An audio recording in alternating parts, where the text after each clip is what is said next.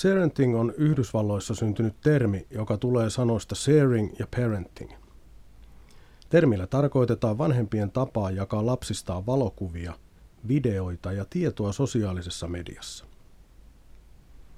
Minä olen Tuomas Silventoinen ja tänään sharenting-ilmiöstä, siihen liittyvästä kaupallisuudesta ja omasta tutkimuksestaan kanssani keskustelee väitöskirjatutkija Saara Kallio Tampereen yliopistosta. Tervetuloa. Kiitos. Mitä mahdollisia ongelmia lasten kuvien ja tietojen jakamisen sosiaalisessa mediassa liittyy? No siihen liittyy monenlaisia eettisiä kysymyksiä.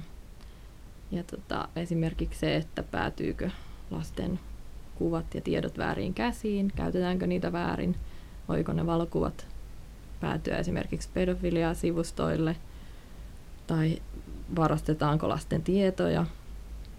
Ja sitten toisaalta on ihan se vaara lapsilla itselläänkin tutkimusten mukaan, että heitä kiusattaisiin sen vuoksi, että he esiintyvät somessa. Mutta muun muassa tällaisia.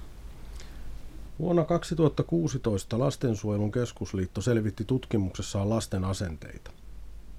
Lapset toivoivat heiltä kysyttävän lupaa, mikäli vanhemmat jakavat heistä sisältöjä sosiaalisessa mediassa. Mutta kuinka taapero ilmaisee tahtonsa? Onko yksi röyhtäisy kyllä ja kaksi röyhtäisyä ei? Joo, se voi juuri olla näin sattumanvaraista se lapsen mielipiteen kertominen. Eli taapero tai vauva ei tosiaan pysty kertomaan muuta kuin siinä kuvaushetkessä ihan sattumanvaraisesti, että haluaako tulla kuvatuksi vai ei, kääntääkö pään pois vai katsoako ihmetellen sitten kännykkää. Joo. Se sharenting-ilmiö käsittää yleensä juuri pikkuvauvojen valokuvia. Erään yhdysvaltalaistutkimuksen mukaan jopa 98% uusista äideistä jakaa Facebookissa kuvia lapsistaan. Miksi näin tapahtuu? No mun oman tutkimuksen mukaan ja sama on sitten muista sharenting-tutkimuksissa kyllä huomattu,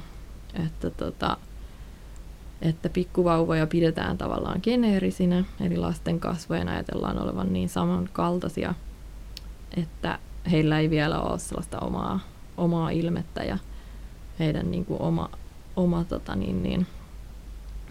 oma persoona ei vielä niin kuin näy kasvoista ja ne ei ole sellaiset lopulliset kasvot, mitkä lapsille jää. Ja sitten toisaalta siihen liittyy hirveästi affekteja, eli niin kuin lapsi on syntynyt ja se lapsen elämä kietoutuu vanhemman, varsinkin äidin elämän kanssa tosi vahvasti yhteen. Eli sitten sitä elämää halutaan jakaa myös sinne sosiaaliseen mediaan. Sitten pikkulapsi arkea ja elämää ja virstanpylväitä. Sharenting-ilmiön ristiriitaisuuteen kuuluu, että vanhemmat, joiden tulisi suojella lapsia internetin vaaroilta, jakavat heidän yksityisiä hetkiä ja tietoja sosiaalisessa mediassa. Aina internetiä käytettäessä verkkoon jää jälkiä sen käyttäjästä. Tuosta datasta muodostuvaa kokonaisuutta kutsutaan digitaaliseksi jalanjäljeksi. Kenellä on viime kädessä vastuu siitä, millainen digitaalinen jalanjälki jää lasten ensiaskelista internetissä? No tällä hetkellä Suomessa se on se vastuu vanhemmilla. Ja se toive esimerkiksi Lastensuojelun keskusliiton yhden selvityksen mukaan on se, että se voisi olla meillä sellainen Norjan mallin mukainen, että meillä olisi joku viranomainen, joka puuttuisi sitten niin kuin räikeimpiin tapauksiin esimerkiksi sharentingin suhteen. Mutta vanhemmilla on se vastuu ja sitten toisaalta se olisi niin kuin hyvä pitää mielessä, että lapsia koskee niin kuin perustuslaissakin samat yksityisyyden suojan säädökset ja lasten oikeuksien sopimus määrittää, että lasten etu on ensisijainen. Eli tavallaan niin kuin vanhempi pitäisi pohtia tosi paljon sitä, että millaisen digitaalisen jalanjäljen lapsista laittavat nettiin. Millaisia mahdollisia seurauksia kasvavalle lapselle ja nuorelle on siitä, että vanhemmat usein omin päin rakentavat lapsensa verkkoidentiteettiä? No ehkä just se lapsen näkökulmasta voi olla kurjaa se, että häntä saatetaan sitten vaikka kiusata, jos jotkut asiat on hänelle noloja tai jotenkin semmoisia, että ainakin itse kokee ne noloksi ja pelkää, että saatettaisiin kiusata. Ja sitten se toisaalta voi niin kuin värittää lapsesta hyvin erilaista kuvaa, se verkkoidentiteetti, minkälainen lapsi oikeasti sitten kokee olevansa, ja sitten se voi toisaalta myös niin kuin se kuva, mikä hänestä siellä maalataan, tai valokuvat, mitä hänestä on, niin se saattaa vaikuttaa siihen, miten hän itsensä näkee. Internetissä julkaistut tiedot ja kuvat linkittyvät kaupallisuuteen kaupallisten somealustojen ja niiden käyttöehtojen kautta. Saara Kallio, millaisia muotoja kaupallisuus saa sharenting-ilmiön yhteydessä? No sharenting-ilmiö niin kuin kaupallisilla alustoilla, se tietenkin on niin kuin kaupallista läpikotaisin, koska ne on kaupallisia ne somealustat, mutta sitten vielä tarkemmin, niin siihen tavallaan alkaa sitten liittyä tällaista kaupallista yhteistyötä, mitä sitten esimerkiksi äitiblokkaajat tekee eri yritysten kanssa. Eli sitten lapset saattaa osallistua näihin kaupallisen yhteistyön postauksiin vanhempien blogeissa esimerkiksi ja somekanavissa, ja sitten lapset esiintyy hyvin tällaisissa mainosmaisissa valokuvissa. Sharenting-ilmiön normalisoituessa on vaarana, että lasten ja nuorten etua ei pohdita tarpeeksi. Oman kodin seinien sisäpuolella vanhemmat ovat konkreettisesti läsnä lastensa arjessa, mutta sosiaalisen median alustoilla yrittäjänä toimivan vanhemman velvollisuudet saattavat unohtua nopeasti muuttuvassa toimintaympäristössä. Kuinka sosiaalisen median alustat muuttavat vanhemmuutta? No siinä on niitä puolia, että vanhemmat tosiaan saattaa ruveta tekemään bisnestä siellä alustoilla, eli sitten siihen kuuluu tästä itsensä brändäämistä ja just näitä kaupallisia yhteistyötä, mihin lapset sitten osallistuu mukana. Mutta sitten toisaalta siellä saattaa olla sit myös tällaista vertaistuen tarvetta ja niin kuin tavallaan haetaan siihen vanhemmuuteen apua ja tukea ja halutaan kertoa siitä, että se on sitten ehkä se toinen puoli ja arkisempi puoli sitten niin kuin sharentingissä. Entä lapset ja nuoret? Missä määrin lapsuutta eletään myös sosiaalisen median kaupallisilla alustoilla? No lapset ja nuoret tietenkin sais elää sitä esimerkiksi Facebookissa ja Instagramissa vasta suunnilleen 13-vuotiaasta, mitä ei aina kyllä tapahdu. Ja vanhemmathan saattaa myös tehdä niin kuin tilin ikään kuin lapselle tällaisen esimerkiksi lasten muotivalokuvia välittävän tilin, jota he itse ylläpitää, mutta se on ikään kuin lasten nimissä. Et sekin on tällainen yksi sharentingin muoto. Mutta lapset ja nuoret tietenkin on paljon somessa ja usein menee niin kuin tällaisena etujoukkona myös uusiin kanaviin. Mutta sitten sharentingissä se ongelma on se, että onko se niin kuin oikeasti osallistuuko se lapsi siihen itse, millaista se osallisuus on niissä kuvissa, onko se lapsen oma valinta. Et ne on juuri näitä haasteita.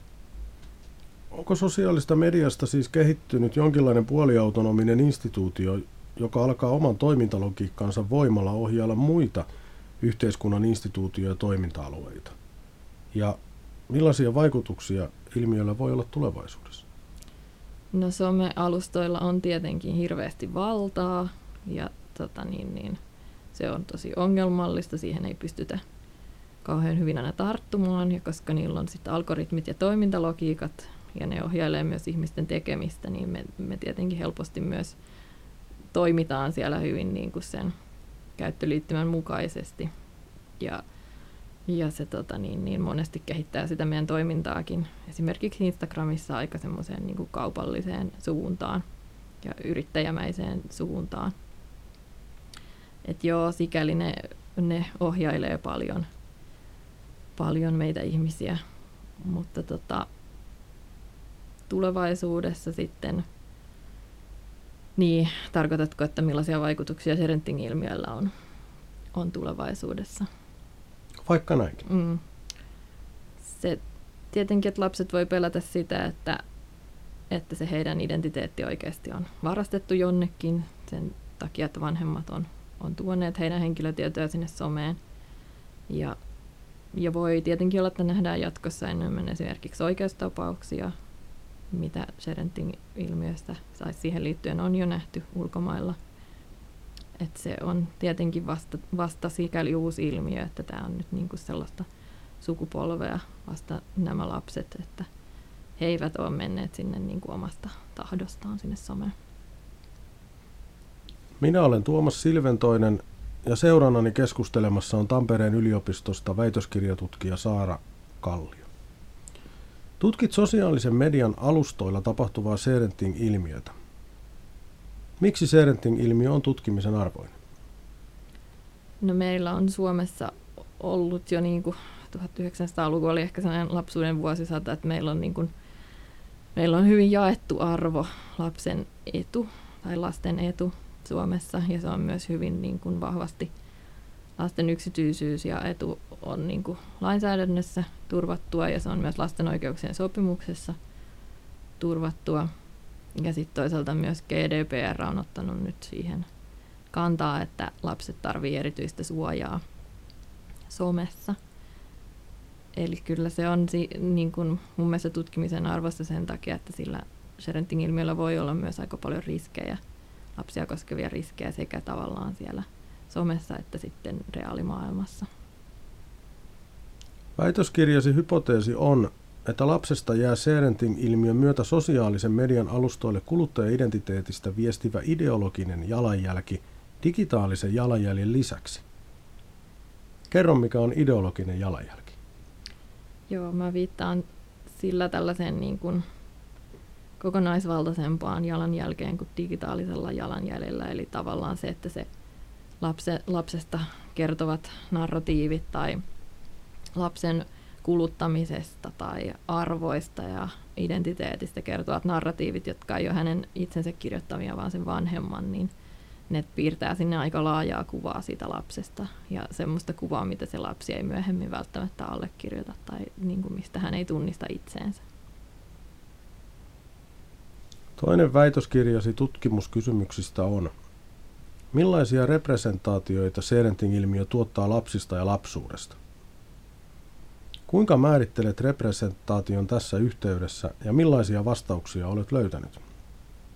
No mä määrittelen sen nyt ehkä lyhyesti niin, että se tarkoittaa näitä lasten kuvia, lasten representaatioita sosiaalisessa mediassa, mitä vanhemmat sinne jakaa. Ja ne vastaukset oikeastaan liittyy siihen, että 1600-1700-luvulla on jo niin kuin syntynyt tämmöinen, kun lapsuus on erottunut niin kuin, tai erotettu käsitteellisesti aikuisuudesta, niin on syntynyt tällainen viattoman lapsen representaatio. Eli että lapsi ja lapsuus edustaa jotain viatonta ja suloista ja luonnollista. Ja sitä näissä helposti hyödynnetään niin kuin kaupallisessa mielessä ja ehkä yhteiskunnallisessa vaikuttamisessakin. Ja tiedostamatta varmasti niin kuin ylipäänsä se lapsen suloisuus ja viattomuus on sellainen, mikä vetoaa meihin niissä lasten valokuvissa. Kysyt tutkimuksessasi myös, miten sharenting-ilmiö kietoutuu verkon promootiokulttuureihin. Mitä verkon promootiokulttuureilla tarkoitetaan? No se promootiokulttuuri laajasti tarkoittaa tavallaan niin kuin sitä, että tällainen promootio kommunikoinnin tapana niin kuin menee aika läpi koko yhteiskunnan kentän ja kulttuurin kentän ja se on niin kuin ehkä kärjistettynä tällaista markkinointimaista puhetta, joka liittyy myös niin kuin yhteiskunnalliseen tekemiseen ja poliittiseen tekemiseen. Eli kaikesta tulee sellaista aika mainosmaista ja kaupallista. Ja mulla se promootiokulttuurin käsite on mukana sen takia, että mun mielestä se on niin kuin mielenkiintoinen ilmiö, että lapset on mukana tällaisessa niin kuin promootiossa, yhteiskunnallisessa ja kaupallisessa niin kuin kasvoillaan ja kehoillaan. Ja siitä pitäisi olla aika tarkkana ja se on niin kuin tärkeää mun mielestä tuoda esiin.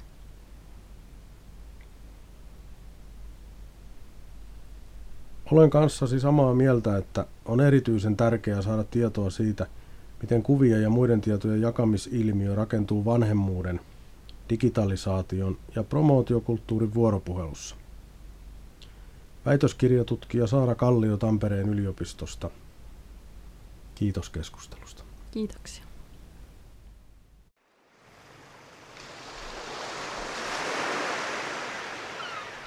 Näillä aalloilla kelluu Radio Moreeni. Meidän radio.